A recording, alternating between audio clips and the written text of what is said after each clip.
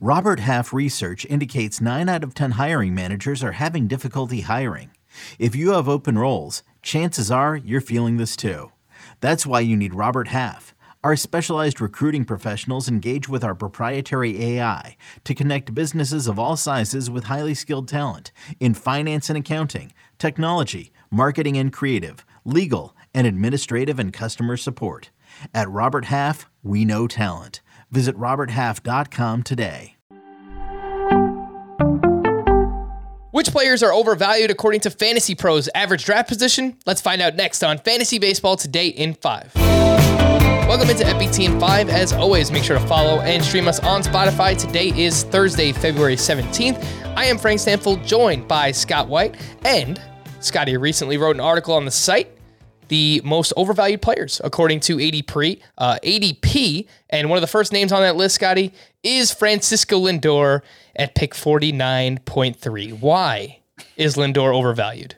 Because where he's going. It's almost like last year didn't happen. He had 230, 20 home runs, 10 steals. I mean, it would be one thing to give him that kind of benefit of the doubt if it was at third base, like a position of real need, but at shortstop for him to go 20 spots ahead of Corey Seager, 40 spots ahead of Carlos Correa, who's, I think, is likely to deliver a better batting average and maybe an equal number of home runs. So he's just, not getting quite the steals that Lindor is, but 40 picks difference, really.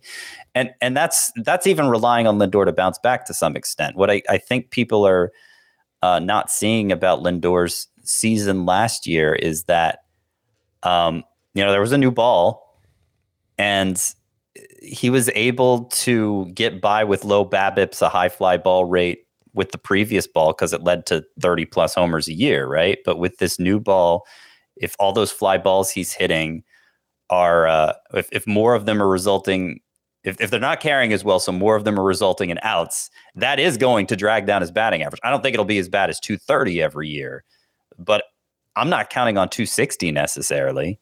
So I just think there are shortstops with similar or perhaps even more upside who are going much later.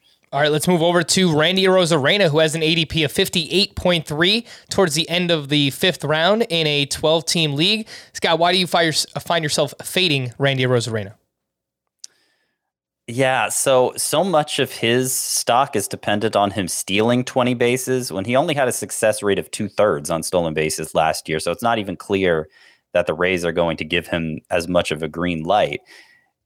And that's kind of the least questionable part of his profile too, because he was one of the biggest overachievers according to StatCast last year. They gave him only a 222 xBA, only a 369 xSlug based on his quality of contact, his batted ball profile. So there just seems to be a ton of downside here. You look at somebody ultra safe like Brian Reynolds going 40 picks later. And again, I know there's a steals difference there, but it's not such a significant steals difference that it's worth taking on extra risk at a much higher cost.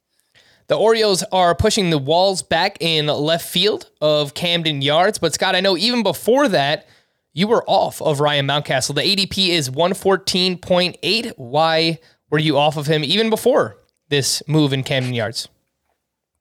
Again, I think people are just giving too much credit to what he actually did, or I guess I should say didn't do last year. He did hit 33 home runs. It's a solid total. Hunter Renfroe hit 31 home runs and is going 60 picks later. And his profile seems more sustainable than Mountcastle's because you look at the batted ball profile for Mountcastle, he overperformed his expected slug. He has terrible plate discipline. He's in a horrible lineup. So the runs, RBI, they weren't there last year. They're not going to be there moving forward. There's not much hope for batting average with as much as he was striking out. And now, as you mentioned, they're pushing the walls way back at Camden Yards, specifically in left field, and where he hit 2/3 of his home runs last year. So I was already expecting a decline to maybe 25 home runs. I don't know if he's getting to 20 now. And like I said, there's not much there to go with the power.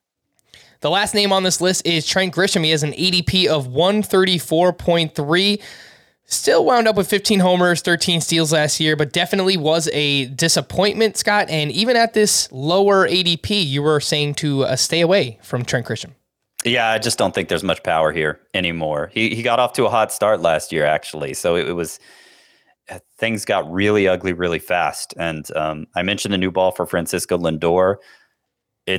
Grisham is even a clearer example of a player who was impacted by it. Only 38th percentile for average exit velocity. He doesn't impact the ball very hard. He doesn't with the way it carries now. I'm not sure there's enough over the fence power here to elevate him, considering he's kind of marginal everywhere else too. Like there isn't really a standout skill here, and the power is now below average. So I just don't see him as more than a fringy option, even in 5x5 leagues. Alrighty, for more extensive fantasy baseball coverage, listen to the Fantasy Baseball Today podcast on Spotify, Apple Podcasts, Stitcher, your smart speakers, or anywhere else podcasts are found. And thanks for listening to Fantasy Baseball Today in 5. We'll be back again tomorrow morning. Bye-bye.